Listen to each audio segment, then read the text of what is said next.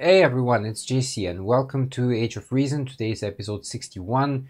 I'm gonna mainly talk about climate change. And so already I know as soon as I said that, 95% probably of people just tuned out and switched to something else because this topic is not in fashion.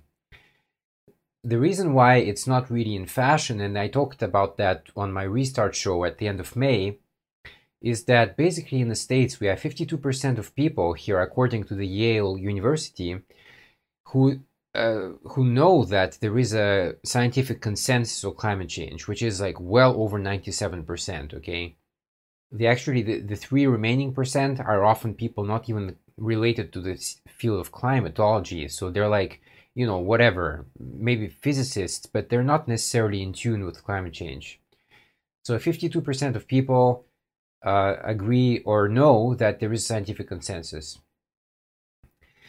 Only 42% of Americans say that climate change will harm them personally. And again, this stems from the fact that most people don't understand climate change. They don't know anything on the topic. A lot of people are what we call disengaged. So they're not in the zone at all. They don't know anything. They don't read news about climate change, etc. So climate change, I always say, this is not just like, some kind of pretty temperature graphs with lines going up and down. It's an umbrella term. And there's a lot of sciences that go into there. So if you think that it's just rising temperatures and nothing else, you really don't understand climate change at all. And the final map here is the percentage of people who say that, yeah, global warming is happening. So here it's a little bit better, 67%, but still it's very far from a scientific consensus, which is over 97%. So I just want to kind of frame the show of today. That's what we're talking about. And that's why I have a show, because mainstream media, they do a very poor job at explaining these things. You go to CNN right now, good luck finding a piece on climate change, or BBC, or even if there is a piece, people just don't read it. And that's the problem. The global apathy is a huge, huge problem. So today's article, we're going to talk about what the year 2050 will look like if we don't take any climate action whatsoever. So I know that it's a bit speculative because, of course, there is climate action taken right now. But guess what? There's a lot of people out there who say, well, technology will save us. And I'm saying, wow, this is really kind of a childish behavior, because if you say that technology is going to fix it, then what did you do to fix the situation? Probably nothing. And that's the problem. We need to fight this. We need everybody. And we need everybody to take some kind of action. Maybe consume less. We consume way too much. Instead of having, two fridges at home, be satisfied with one. Instead of having, 5 cars, I don't know who has 5 cars these days, except rich people, maybe have 2 or 1 and make it an electric one. So there are things we can do. So this article was written by Christiana Figueres and Tom Rivett-Carnac. And this is kind of important here because it says right here that they're part of this global optimism thing, and so is the co-writer. And the article is actually not optimistic, and I'm not optimistic at all on the subject. I see certain responses to COVID-19, for example, and I have absolutely zero faith in humanity that will fix something much bigger. I mean, COVID-19 is bad, yes, but climate change is like so much worse, and I just don't think we're going to beat it. Sorry. I mean, I have to, that's my point of view. So before COVID-19 crashed our world, governments had 2 major crises, the oil price crash, of course, and the climate crisis. Now all these crises have converged. And this is important because it says we can rebuild clean and healthy, things with trillions of dollars of stimulus, but guess what? We didn't do that. What happened was that the Trump administration passed these trillion million dollar packages, and a lot of that went to bail out the the corporations out there who, like the airline industry, for example. I don't like the airline industry because they're heavy polluters. But guess what? Our tax dollars went to save them. So instead of, investing in green energy, which I would have liked to see, we didn't see that at all. And in fact, Trump is not a friend of green economy whatsoever. He's doing everything in his power to fight green energy whenever possible, even though there are more jobs in solar than in all the fossil fuel jobs combined in the US. So there's that. So this article says it's 2050, and basically we haven't made any progress since 2015. The first thing that you'll notice, if that's the case, is the air. So in many places around the world, the air is hot, heavy, and depending on the day, clogged with particulate pollution. So your eyes often water, you cough a lot, and it just never seems to go away. You basically spend a lot of time checking your phone, checking for the pollution index on your phone. And wow, this is already happening. Yes, surprise, surprise. This is already happening because in countries like China, some places like Beijing, for example, are very highly polluted. Or in India, some cities are extremely polluted. So people have to check the air pollution index. And depending on the index, they have to wear like a special mask, or they don't even go outside at all. So, of course, this damages people as well. There was a survey, a research somewhere. It said that people who are exposed to heavy pollution, they are 8% more likely to die from COVID-19. And you might say, well, come on, it's 8%. Who cares, right? Hey, 8% is 8%. That's for some people, it's a difference between life and death.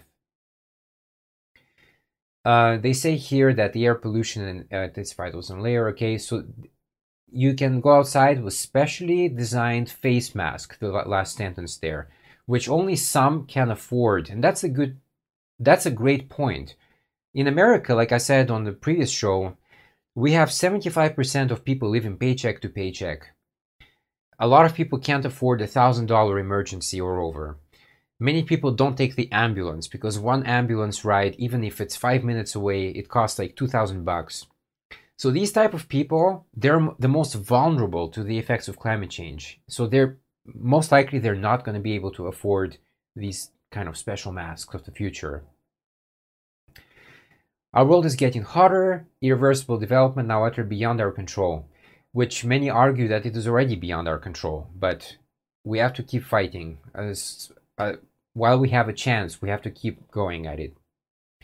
There's great melting of the Arctic sea ice, which used to reflect the sun's heat. And of course, this is important because we have what's called the albedo effect.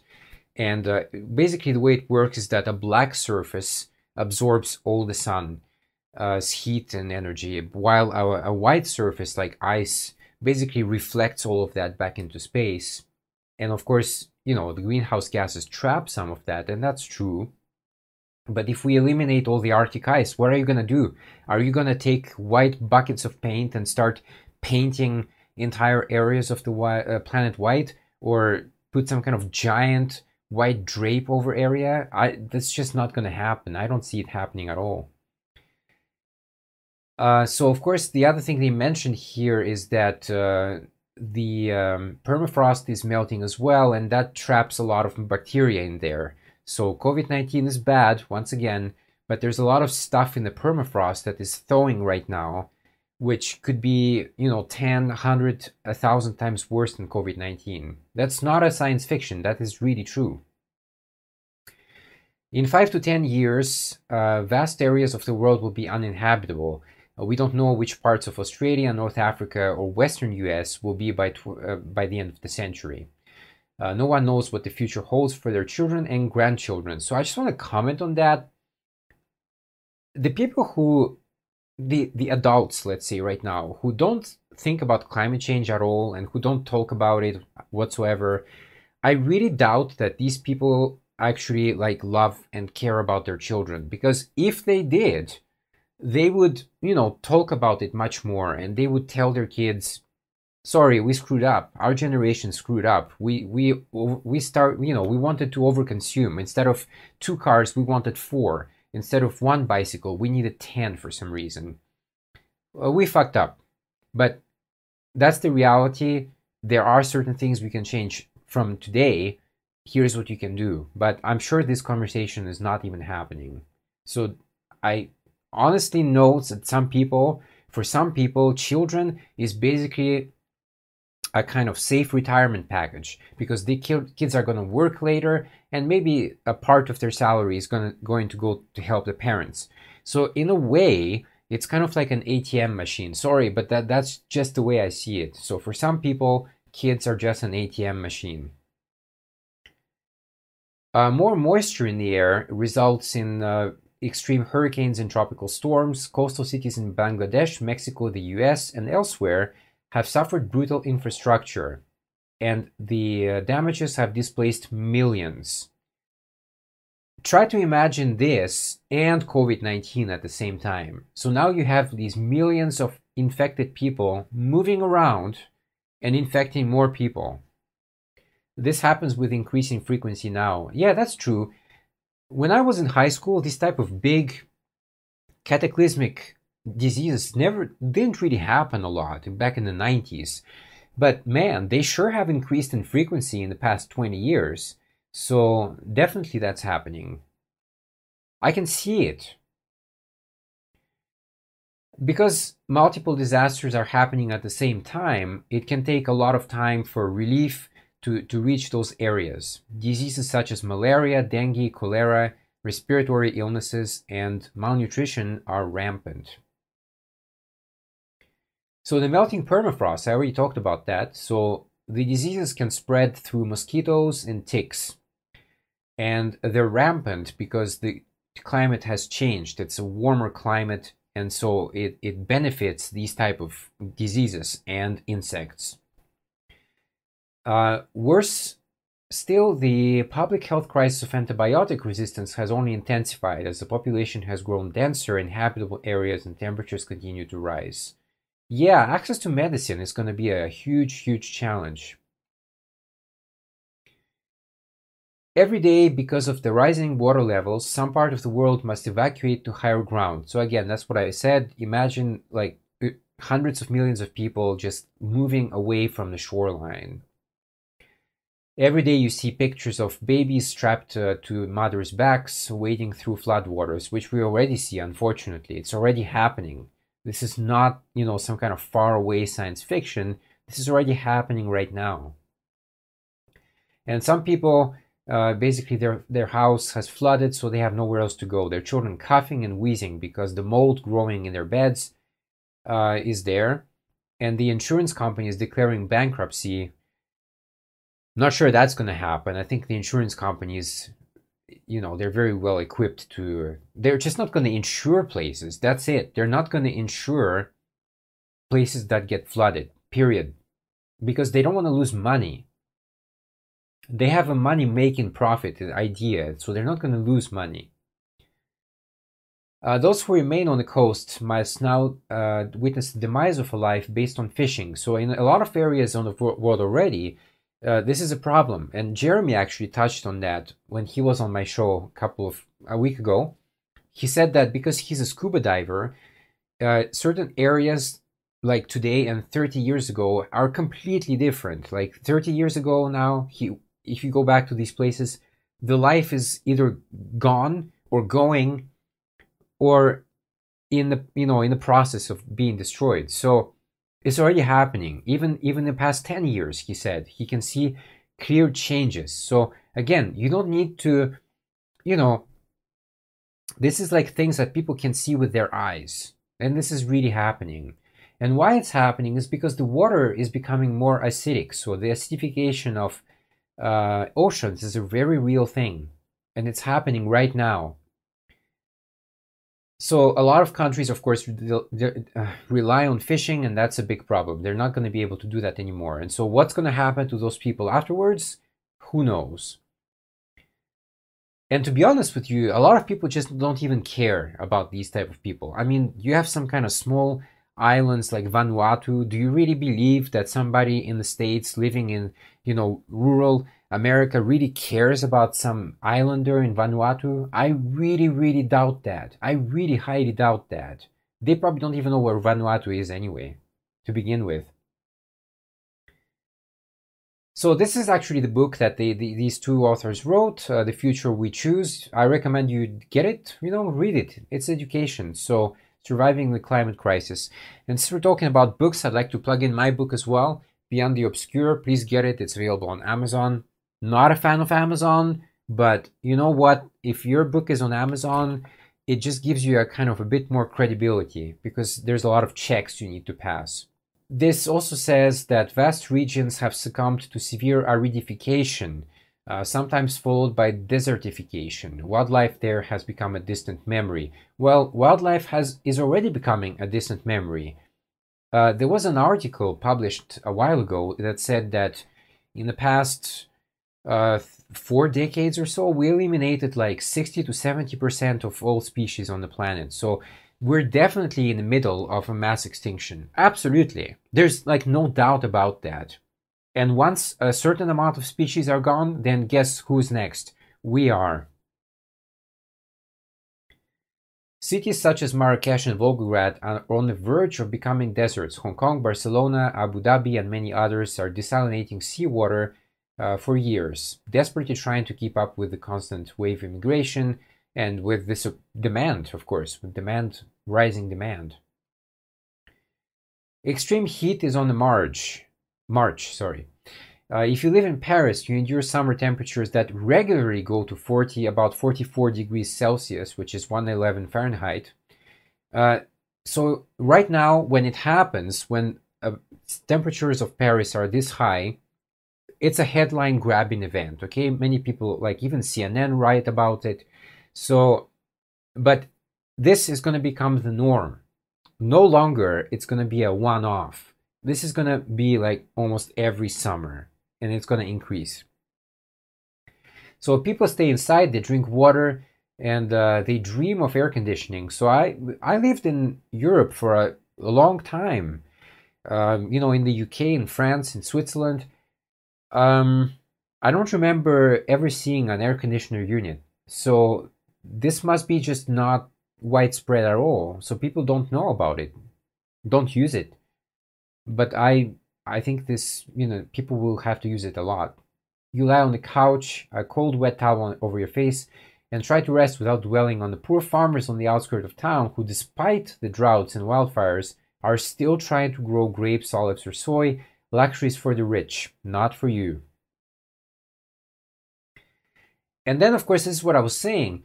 So you try not to think about these 2 billion people who live in the hottest parts of the world. So again, that's what I said. I highly doubt that people, in Central America somewhere are really worried about some kind of farmer or fisherman in Vanuatu or some other island, Pacific island nation. I really, really doubt it. I just don't see it at all.